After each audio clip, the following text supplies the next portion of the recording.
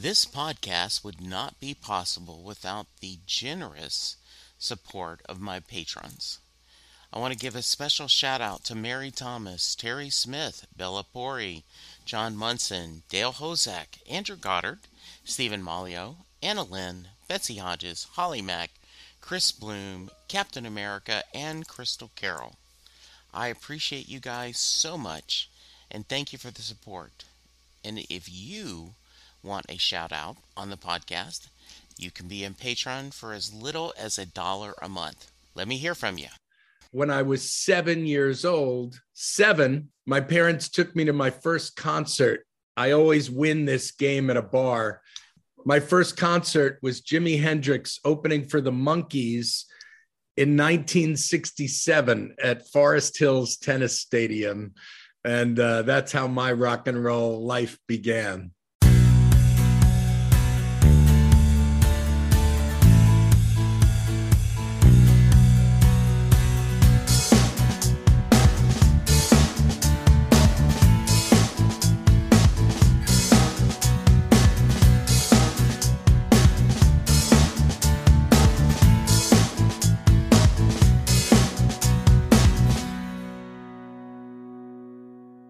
Hello, everyone, and welcome to a new episode of Set Listing Bruce, your podcast all about Bruce Springsteen, his music, and mostly his fans.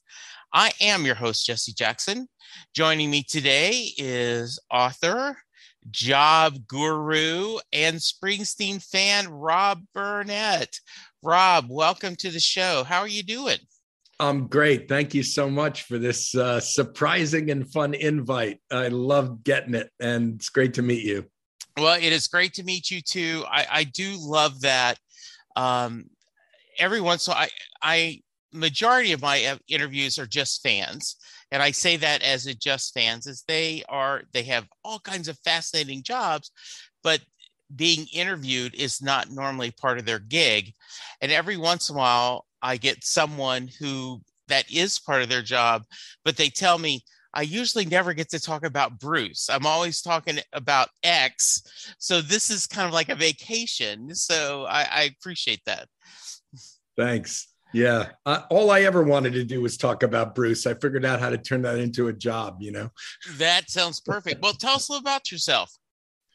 Well, let's see. You're talking to a media schmo who's been in just about every kind of showbiz there is, from rock radio to MTV to VH1, back to radio to film, online video, podcasting, audiobooks, and puppet shows. And then I got stuck. Well, I never did puppet shows, but I got stuck in 2018 as a jerk without a job and accidentally found maybe the favorite mission of my life. I work as a headhunter now, helping companies and people get into the best jobs. So that's my world.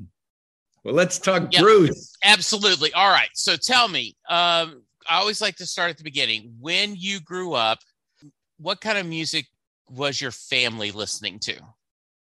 Oh, well, that's an easy segue because, they were Sinatra people, right? Okay. Frank was kind of, the musical president of the household that I grew up in.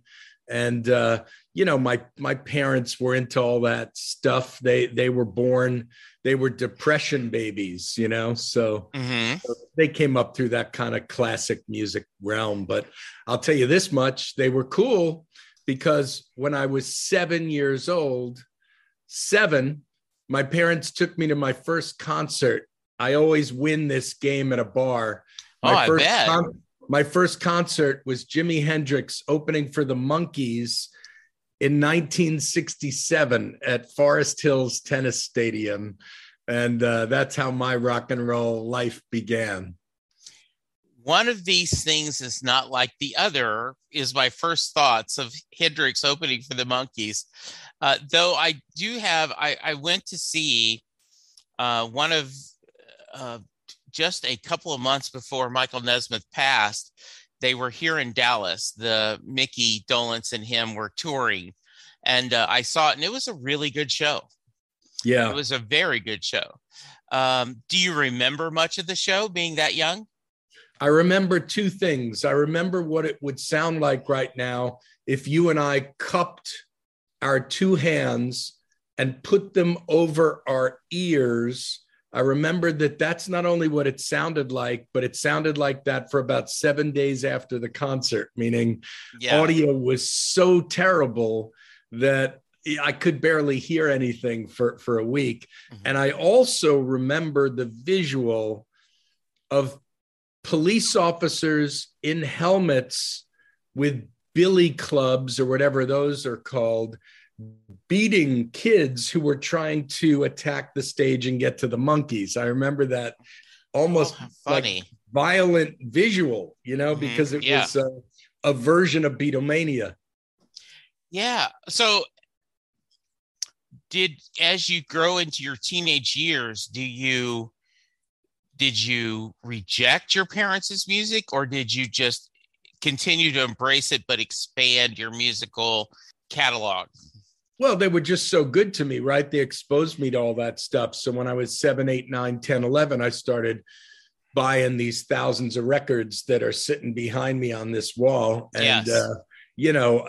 they supported that amazing love of mine. I started playing drums as a little kid. And I always say, if there's any proof that my mother loved me, it's the fact that we lived in apartment buildings where she let me play my drums. There's no other proof than that. Book it. There you go. Right there. That if someone says, "Show me that your mom loves you," okay, here. I agree with that. That's wonderful. Um, so let's get into, when did you first discover Bruce? And if you can, what about his music spoke to you?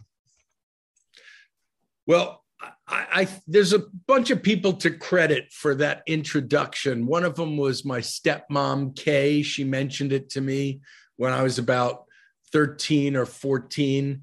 The other that I thought about getting ready to do this interview with you is my favorite disc jockey ever, a man named Vin Scelsa, Vin, and then his last name is Scelsa. And I grew up listening to Vin Scelsa on a radio station, on the radio station for rock and roll in New York at the time. It was WNEW-FM. And that man and his heart and his soul, Vin, turned me on to so many of my favorite artists, but especially Bruce. And then the first show that I got to see was at the Palladium in New York in 1976. And that was it. That was my religious conversion to Springsteen in that theater that night. As a then 16-year-old boy, I was hooked, and that was it. I often call that the road to Damascus moment, right? That you became, the light shines you and you open your eyes. Yeah, it's like when Jake and Elvis walk into the church and see James Brown. That's it. Yeah, exactly. It has totally done that. What about him spoke to you? Why did you have that blinded by the light moment, if you pardon the pun? Well, I guess I have to then say that my first love before Bruce was the guy whose birthday I was born on, and that's Bob Dylan. So I became an obsessive Dylan fan before finding Springsteen. But when I found Bruce after Bob, that was kind of a holy duo there for me. That was, I don't know. Those were my two superheroes. And of course, yes, there are similarities. And in the 70s, anybody that started to break as a great singer-songwriter had to wear that terrible albatross around their neck as the new Dylan. There were so many people that got that brand. But then, of course, back into that first concert experience, the live performance just shook my soul. I'm a guy in my in my early years as a young kid, I used to bootleg every single concert that I went to on Memorex cassettes. And every time I saw Springsteen, I would record it. And when I listened back to those recordings, it took my brain and my soul back into that live experience. I remember the first time I saw him when he jumped off the stage into the crowd and, was singing from the floor surrounded by fans. I mean, I'd never seen anything like that before. And I just got, my body felt it. I know the feeling. Absolutely. So you've already mentioned bootlegging and everything. I always like to preface this question, Bob, with the amount of times you've seen Bruce live is not a fair barometer of how big of a fan you are. There are people who've never had the luck to see him. There are other people that, because they live in the East Coast and because of their age, have seen him hundreds of times.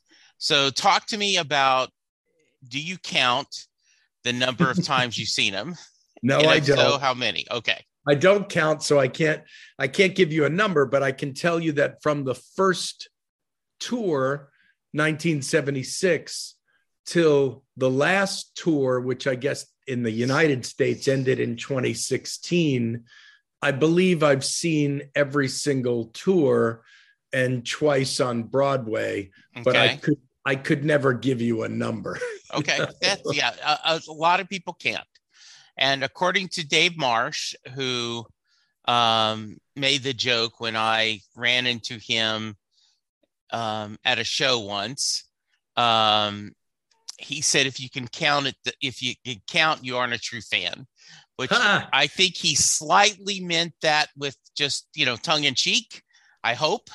He's snarky. Let's call Dave snarky, shall we? I think that is a kind statement to say. Absolutely. Yes. Hey, I'll tell you this much. I interviewed Dave. During college radio. That was one of my first moments inside the inner circle was my interview with Dave Marsh. Mm-hmm. And anything you want to share? Well, he had written one of the early books about Bruce. So yes. So that probably happened late 70s when I was in college radio. But then in 1979, I became the New England college rep for CBS Records, which meant Columbia Records and Epic Records. So my first sort of kind of job in the industry was a job that I got for one sole purpose, which was to meet Bruce Springsteen. And so that happened fatefully just within a night or two after John Lennon was murdered. And please share that story. And so that was the first night that I met Bruce Springsteen. I got to go backstage at a gig. I got to look this up. The fans are going to get mad at me if I screw it up, but I think we were in Rhode Island, I think. I don't know. We'll have to look up the history. But here's the story. I go backstage. I know I'm going to meet Bruce for the first time. And on the night that John Lennon was murdered, earlier that day, John sat for what was his last ever interview. And the interview with John and Yoko went for hours. I believe it was about a 3-hour interview. I was working in radio at the time. And because of that, I had access to that interview. And I heard it. And fans will remember that in John Lennon's last ever interview, they asked him about what it was like before he and Yoko recorded Double Fantasy, when he had essentially been retired from the music business for about 5 years. So Lennon said that he sent his assistant out to go buy them all the current music that was out at the time so that they could understand the rock and roll world that they were re-entering. And he mentioned how the B-52s made an impression on him because it connected to him. It connected John to so much of what he loved musically about Yoko. And then John Lennon calls out Hungry Heart and said that that song spoke to him in a way that really made him smile, because if you listen to Hungry Heart and then you listen to Just Like Starting Over from John Lennon, you'll hear the connection. And I can't remember Lennon's words, but I certainly remembered them that night. So the night that I go backstage, there's a tiny group with John Landau, Bruce, 2 or 3 others. And I decided to take one of the greatest risks of my life. I thought, there's a possibility that Bruce doesn't know this, because back in 1980, we didn't hear everything that happened in real time 24/7. So they introduced me to him, and I start briefly telling him that John Lennon said these things about Bruce in the final interview. And I felt there was a hush in that circle. I felt John Landau looking at me saying, I can't believe you're saying this. And Bruce had his head down looking at the ground. He listened to what I said. I told him that Lennon spoke about him and that I thought Bruce would want to know. And then he put his hand on my shoulder and he looked at me and said, thank you. And it was one of the greatest moments of my life. That was the first of, many encounters, but one that I'll never, ever forget, because I don't know, Bruce was in the same agony that the rest of us were, but in a different sense, because he had to get on stage and perform a night or two after Lennon was killed. And imagine if you and I were in that boat, how difficult that must have been. Yeah, it's the old showtime, right? Like, okay, I've got to put aside all the pain and the personal, because there are people out there that are wanting to hear us. And I also think partly, and it's not my place I am putting my emotion onto their feelings. I think if I were the E Street Band, if I were a member of the band, I would go, there's nothing more healing than playing music. And so we will heal, we will help the audience heal. And it's the way John Lennon would have wanted it. Beautiful, right?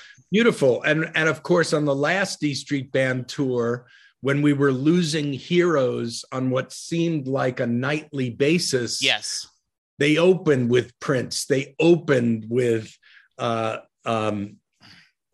what was the other artist that we lost at the time? We lost Prince, we lost Bowie, we lost Glenn Frey. These all happened on the last E Street Band tour. And you said it much better than I could possibly say it, but there was a lot of healing going on through all that pain.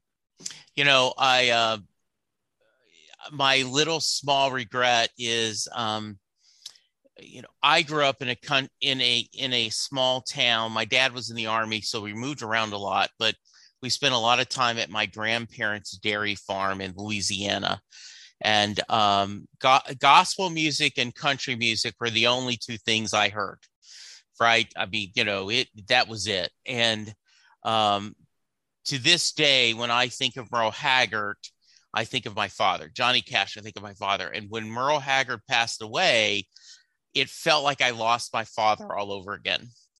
And unrealistically, I wanted Bruce to do a Merle Haggard song, and he didn't. And it's not fair for me to expect every time someone of musical significance passes that Bruce gives a tribute.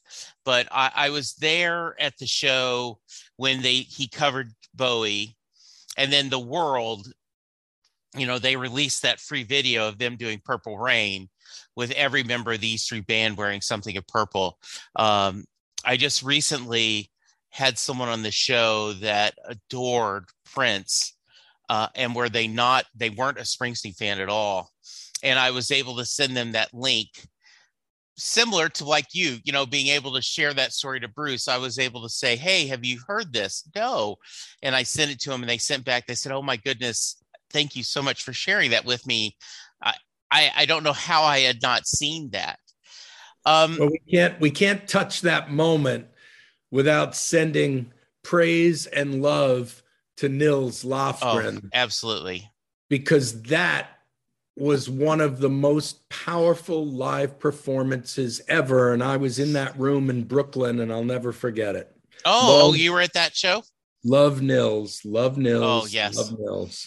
Yeah. In fact, promotion coming up in a couple of weeks. I've got a couple of people joining me, Rachel and Mark, and we're going to do an episode just praising Niels. We're just, yeah, Hey, there yeah, you go. yeah. So he's just, yeah, I, I'm in the process of re-listening to Bruce's autobiography, and I was just a couple of days ago rehearing the chapter of Niels and him talking about joining the band. And it was such a beautiful story. And he's been such a gift to the E Street Band. I He's an don't know. angel. He's an angel. He truly is. You know, the other thing, I'd love to hear your thoughts on this, Rob, as someone who's been a fan so long. So my first show wasn't until 2002, just because of a lot of circumstances. But so I'm I pick up the No Nukes, you know, set, the CD and the DVD or the Blu-ray, right? And I'm watching it and I'm loving it, but I'm going, the stage looks so empty compared to what it is now, right? Because now then we have Niels and Little Steven plus Patty plus Susie. And so any thoughts on that? That it is, you know, the E Street Band now, forget when they're doing like Wrecking Ball tour where they have the whole horn section and background singers, just the quote unquote core E Street Band now is this massive band. But in the late 70s, they look so tiny compared to what they are now. Yeah, well, look, it's an ever-changing collection of people that have been in and out and back in again, this band, over all these years, you know. So that's one of the beautiful things about Bruce. There's a short list of artists, really a short list, who've been able to reimagine, reinvent, and really explore different kinds of music, album to album to album. There's not a long list of artists who are able to do it. And I'll also say, able to get away with it on major record labels that don't usually like it when an artist decides to take a left turn and a right turn. So it takes a lot of business bravery, and let's also say great management and a great team to be able to explore something as different as all the explorations that Bruce has taken us on. And that oftentimes means different people are playing behind him. I'm always interested that the dark years. So obviously you've been a fan for a while. If you can share a little bit your feelings when it's the late 80s, you hear Bruce has fired the band. It is, you know, and then maybe talk about when the reunion tour happened. Kind of give me that 10-year summary if you could. Well, And I was on the inside, man. I was on the inside. Talk to me about this. How were you on the inside? Because of all the I started a 12-year career at MTV and VH1 in the late 80s. Oh, okay. Tell me about that. Yeah. And so when there's good and bad to this, okay? First, I'll speak as a fan. I'll answer your question as a fan. Okay. When I heard that Bruce Springsteen was no longer going to work with the E Street Band, I wasn't furiously angry at him, but I was furiously destroyed as a fan. Sure. It just ripped me up on the inside. And as the child of divorced parents, it kind of felt like that. It felt like that horrible wound Yeah. to the rock and roll baby boy that someone had just broken up my family. Well, then Bruce announces Human Touch in Lucky Town. Yes. And now, as a professional working at MTV, I get the chance to be one of the producers of the first real serious television documentary on Bruce Springsteen. We called it the MTV Rockumentary, hosted by Kurt Loder, who was my partner in crime. I used to sit next to Kurt for years and years and years at MTV. And, you know, we got to work very, very closely with Bruce at the time. But of course, he was with, all right, I won't be too mean. Let's just call them the other band, right? Those other guys. So we did that rockumentary, and you could probably click all around YouTube and find a copied a view of this if you've never seen it, because it was an incredible experience to work with him.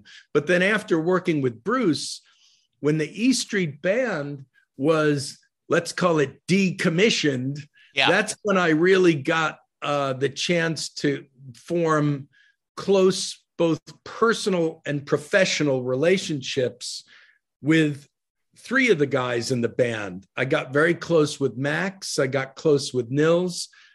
Four. Max, Nils, spent a lot of time with Clarence, and then really got to spend a lot of time with little Steven.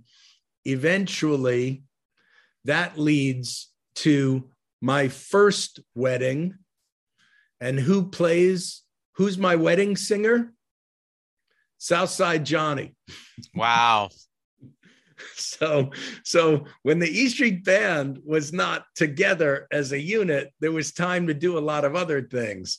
And Stephen produced, of course, many of the great creations with Southside Johnny.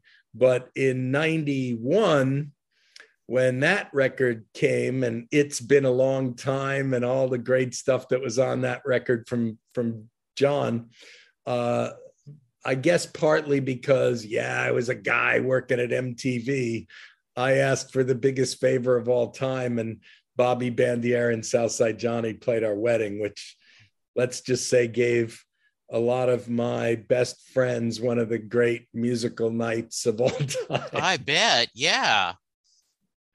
Dude. That was a trip. But the longest answer to your question is when they got back together. Yes. That's like having your parents say, sorry, we shouldn't have got divorced. We're really, really, really sorry. We love you. We're all back.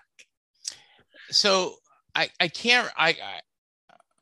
had a guest on, and I love this story. And I wish I could remember his name, because I tell the story often on the show, but he said he was at one of the reunion shows, and he was feeling the love and the music, just fill him like waves.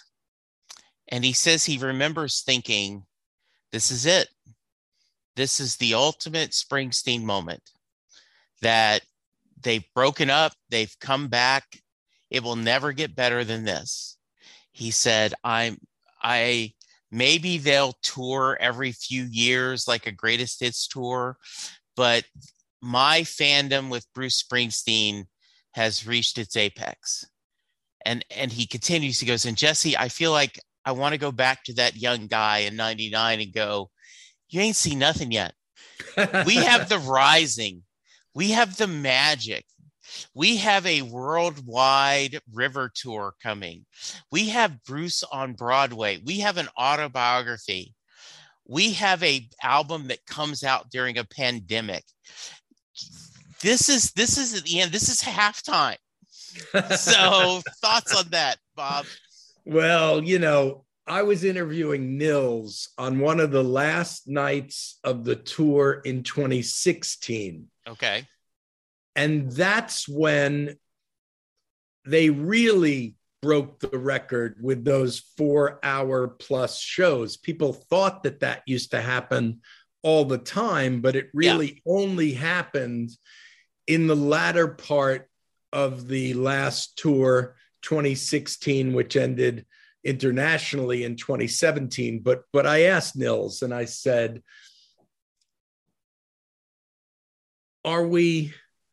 is losing Prince and losing Bowie and losing so many of our heroes somehow connected to this idea of playing endlessly in these performances? And I hopefully asked the question worded much better than that, but I know I did. I'm rambling now, but sure. Nils said, and I'm of course paraphrasing, that Bruce feels at this point in their lives and at this point in their careers, the fact that they are in as good a shape as possible means they have to do this. They have to give it their all while they still can. And, I bet you that secretly, some members of the E Street Band probably sound like my ancient Jewish grandparents going, oi, do we have to play this many hours? Well, I know. But I think that there's some kind of a religious, spiritual, missionary aspect to it that drives Bruce to, as he's always done from the beginning, put it all out there. And I just cannot frickin' wait for these first U.S. shows to see what we get this time. But they just, can't stop, won't stop. And it's beautiful to see. It's inspiring as hell. I saw Little Steven. I can't remember if it was on Twitter or a quick interview, but he talked about that just recently, like 4 hours. Woo, 3. Let's stick to 3, which is hilarious, right? Because most, and I say this with no, I'm not throwing, as the kids say, shade to anyone, right? A lot of musicians, 90 minutes, maybe right at 2 hours. That's a show, right? And the idea that Little Steven is like, hey, let's stick to 3. Is still such a gift when they're in their 70s. It's still twice as much as normal, right? Yes, exactly. Are you going to any Europe shows? Are you going? Not sure. I haven't bought tickets for that yet. Maybe we'll see what life brings. Next year. It's interesting now that tickets go on sale so far in advance of when these shows actually happen. But sometimes I'm more of a last minute guy. I went to see The Who kind of at the last minute a couple of weeks ago at Madison Square Garden, and it was just a great experience. It's funny, Bob, is I've had a couple of people reach out to me. Bob, not Bob. You can't, if you start calling me Bob, I'm going to start calling you something else. I am so sorry, Rob. I don't know what. Yes, it's early yet. So, Rob, I've had people reach out to me that say, when are they going to announce? When are they going to announce? I'm like, okay, it's June. The rumor is they're not starting till February. I mean, that's, how much advance, obviously start saving your money, but it's okay that they don't. I know we're just all anxious about when are they going to play and what cities and start touring. So absolutely. Yeah. Any minute now, we'll know. I think so too. So just for a few minutes and then we'll get back to music. You did write Next Job, Best Job. So talk to me a little bit about how you, with your background in working for MTV and VH1 and working in music and the record companies, how the heck did you end up being a headhunter, a job, a one-man staffing agency, Well, this talk to me. happened. It happened completely by accident. I had this great journey in rock and roll and radio and TV and all the rest. But like so many people, I got stuck. And in 2018, I was sending out resumes and getting back crickets. Yeah. And I was reaching out to everyone I knew and getting ghosted. And it was freaking me out because I have a lot of mouths to feed. So one morning in the summer of 2018, I grabbed my iPhone, I pressed record, and I made a short little 2-minute video about the agony of being out of work. And I posted it on LinkedIn and Facebook first thing in the morning. By the time it got to the first night, underneath the video, there were 600 lengthy comments and 16,000 views. People were saying stuff like, "Oh my God," or "Oh my effing God. You just said exactly what I'm going through, but didn't have the courage to admit publicly." So it really struck a nerve. And I woke up the next day and the next day and the next day, and I kept making these short little videos, posting them online. After about 8 days of it, a guy called and said, "Listen, I met you at MTV 100 years ago. I run my own business now, and I need to hire a chief operating officer. Are you a headhunter? Is that what you do?" And I went, "Yes." And then I muted his call and I started searching on Google words like headhunter, recruiter, retainer, fee, commission.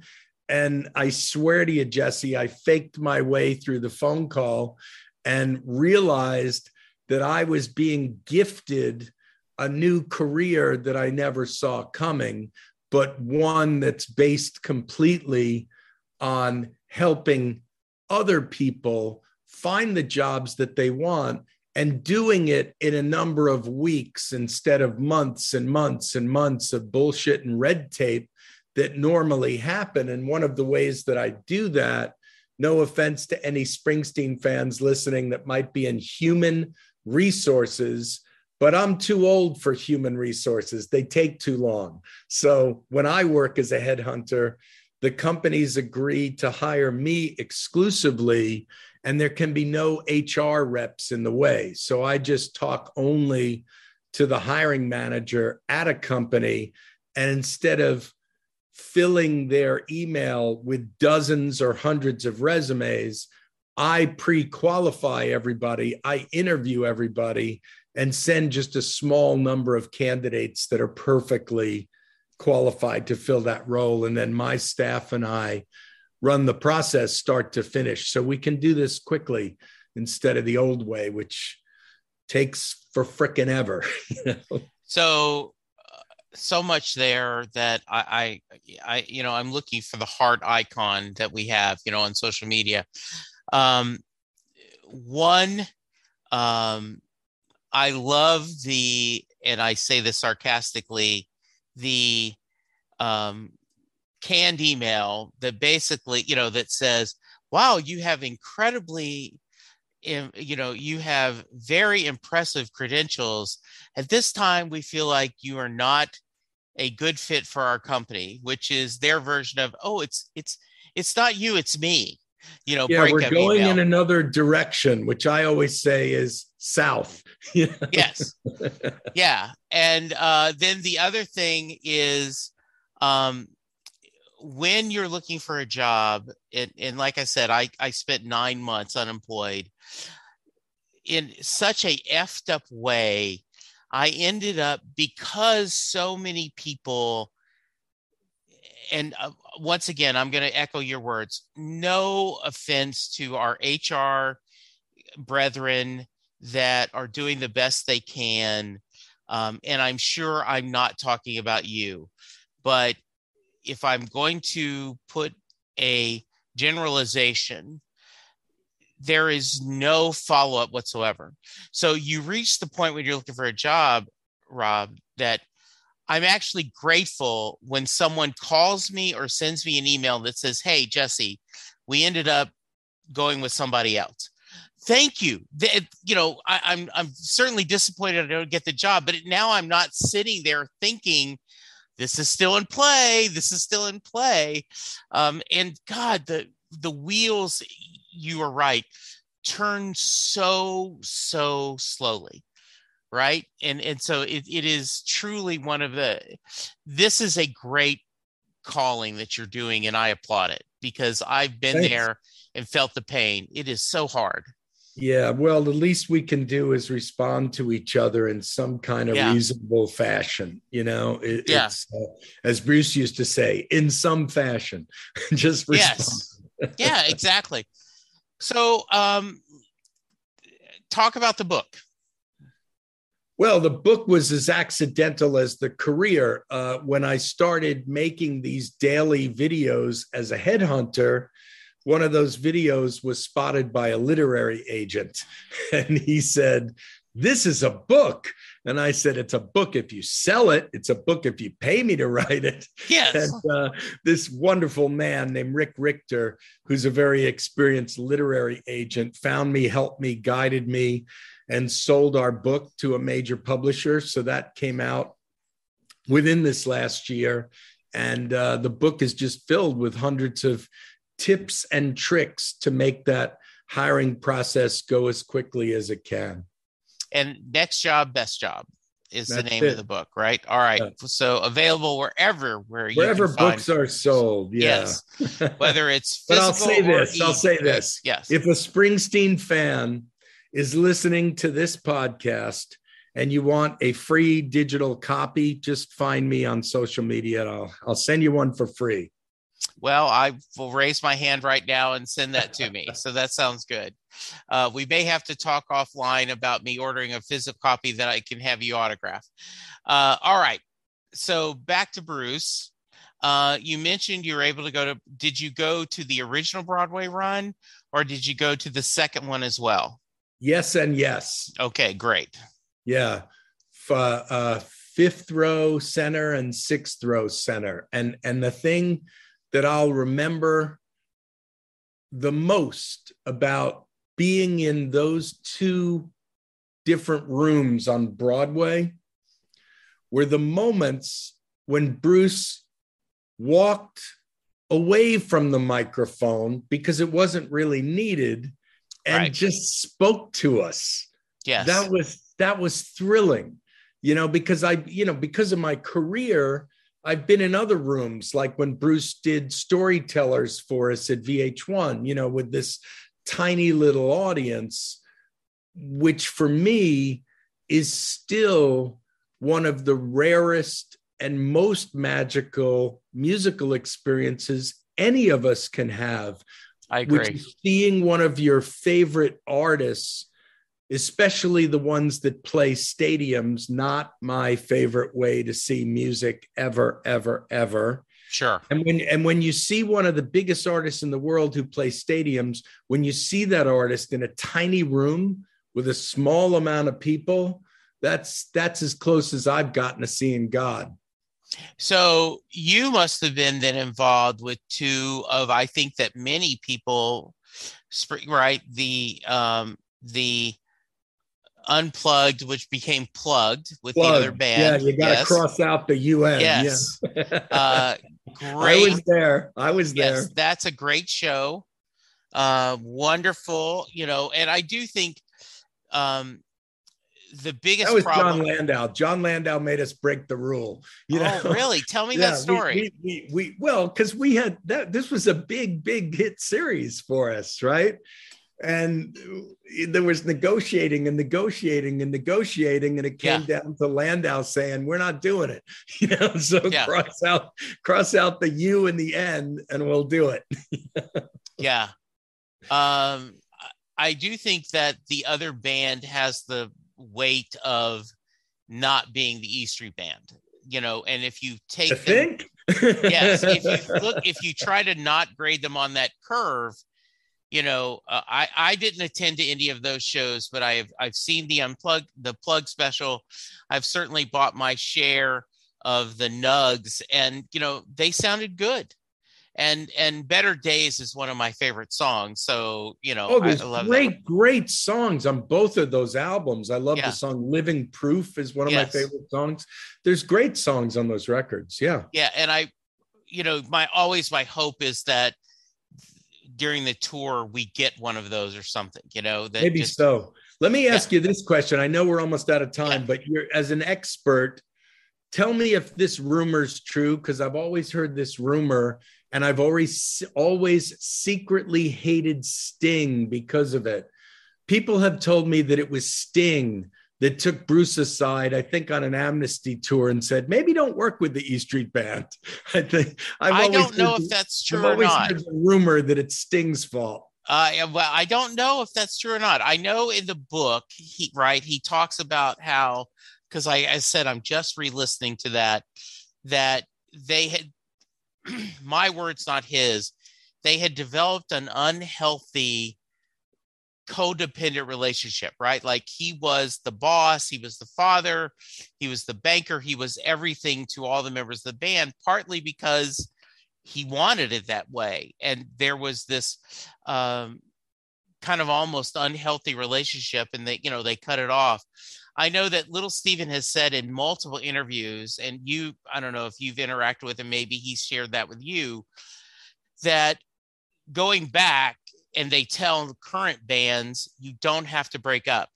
You just take a break, go do things, but keep that band there to come back in. Well, And look at the way Pearl Jam's doing it, right? They're yeah, doing it with pretty easily in and out, and yeah, and Jeff Tweedy and Wilco. So you're right. yeah. There's plenty of examples of, I'll use a weird word, fluidity. Is that right? Yes, yes, I agree. There's Uh, fluidity. Hey, I don't want to end this okay, interview without two really important shout outs that are part of my Bruce life. please. One of them has been part of my Bruce life since I was a teenage boy, and the other has been part of my Bruce life in just the last few years. The one that's been with me for the longest time is the fact that when I would see Bruce many, many, many years ago, Bruce, near the end of the shows, would encourage us as we walked out to look for people with red buckets and go help the food banks in the towns and areas and Absolutely. communities that he played in. So that turned me on to an organization called Why Hunger. It's spelled WHY, whyhunger.org, founded by Bill Ayers and Harry Chapin. And I've been working with this organization now for the last 5 or 6 years, but Bruce has done so much good work through my friends at Why Hunger that I couldn't visit with you without asking people who listen to this podcast to go to whyhunger.org and take a look at what we do. Bruce is our greatest helper. And in the last few years, I met one of the greatest fan groups in the history of planet Earth. And I'm sure you know who the Spring Nuts are. Absolutely. So I got to meet the Spring Nuts. Yes. And Howie, who's the, what does he call himself? Howie, The warden. The warden of the Yes. Spring Nuts. These are some of the most loving, generous people of all time. We've been doing these benefits with them and Why Hunger because each year the Spring Nuts take over the Stone Pony in Asbury Park, New Jersey, for what used to be one day, which is now a whole weekend of Asbury Park activities. So listen to what happened.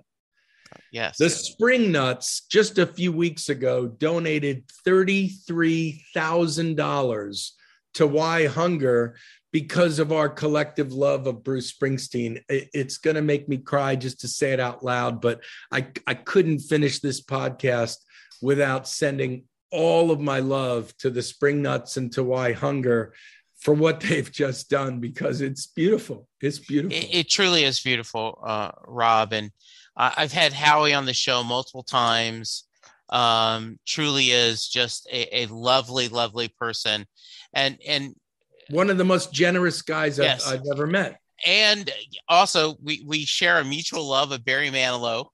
I'm going to have Howie on. We're going to do a Barry Manilow episode soon. Look at that. Wow. Yeah. You just caught me off guard there. Yeah. But, the other thing that I really, I love about the Spring Nuts is Howie is a loving, caring man. Everyone on the show, everyone in that group is. And I love how very quickly, because there's always a slight percentage of jerks that when you're in a group, and that is not tolerated in that Facebook group. That is Maybe Howie should become the head of Twitter. Screw Elon. Let's get Howie to run Twitter. The world would be in such a better life, wouldn't it? Hey, step aside, Musk. Yes. And I will tell you, when I saw that Bruce sent that quick video thanking them, that was magic. If people don't know what we're talking about, my friends at Why Hunger asked Bruce to surprise the Spring Nuts. Yeah. And maybe we can put a link to that video with this podcast for people that haven't seen it.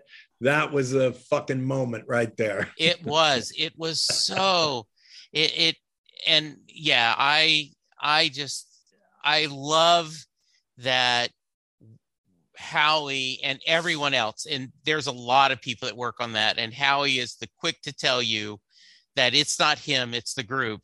But so many, but that was a full circle moment, right? Yeah. That was the moment that they've been waiting for, and it was a surprise that some of my friends created for them. That just, so just opens your heart. It opens your heart. We are running out of time. Please come back. We barely touched on your time at MTV and VH1. I would love to hear more about how you got involved in Why Hunger, some stories of that, different things. I feel like we've just scratched the surface. And unfortunately, this is my fault. I have a hard stop that I'm doing another podcast in a few minutes. Hey, thanks for doing this, man. We need to do this again. Super fun, surprising invite. Yeah. Happy to meet you. Happy to do it. Yeah. So two things before I let you go. One, any final thoughts and how to reach you? Oh, that's easy. So final thoughts. I can't wait to see Letter to You and Ghosts and all these songs that we've never seen in concert before. I can't wait to see it because I love that album. And I'm the easiest guy to find ever. The best way is just go to my website, robbarnettmedia.com. Barnett is BARNETT. And I'm all over all the social medias. So you'll find me in my bald head. And I'd be happy to say hi to anybody who wants to connect. It is Rob, not Bob, or else he'll call you out. And I appreciate that. And also, so here I end every episode with the Mary question. So Jay Armstrong, who is the honors English teacher, recently retired to the Philadelphia area, would spend 2 days breaking apart Thunder Road as a poem. His seniors would just break it apart, look at all the lyrics, talk about the themes, and at the end of the 2 days, he asked the question, does Mary get in the car? Rob Barnett, that is your question. What a great question. Of course Mary climbs in because the guy gets the girl and the girl gets the guy. What a great question. I love it. Thank you so much. All right, listeners, we are going to have Rob back again. I feel like we could have talked 3 hours. Thank you, sir. Go get vaccinated. Go get boosted. Go to the Why Hunger website. These are great people doing good work, as Bruce used to say, right at the end of every show. Check them out. And for now, let's all be kind to each other because that's how we're going to get through this. Thank you, Rob. Thank you, listeners. We'll talk to you soon. Goodbye. It's NFL draft season, and that means it's time to start thinking about fantasy football. FantasyPoints.com features industry-leading experts and prognosticators using proprietary hand-charted data to help you score more fantasy points. FantasyPoints.com is the place to go for whatever kind of fantasy football you play. Whether you play fantasy football, daily fantasy sports, or do a little bit of everything, Fantasy Points has the meticulously researched content to guide you to victory. And why wait for the fall? Fantasy Points also covers the new spring football league, the UFL. Join the guru, John Hansen, Scott Barrett, Joe Dolan, and other massive names in the fantasy football universe with an exclusive offer. Use code Pantheon for 15% off any Fantasy Points package, including the all-in package, with access to every article, tool, and data nugget that Fantasy Points has to offer. That's FantasyPoints.com and code Pantheon for 15% off at Fantasy Points. FantasyPoints.com, code Pantheon. Score more fantasy points.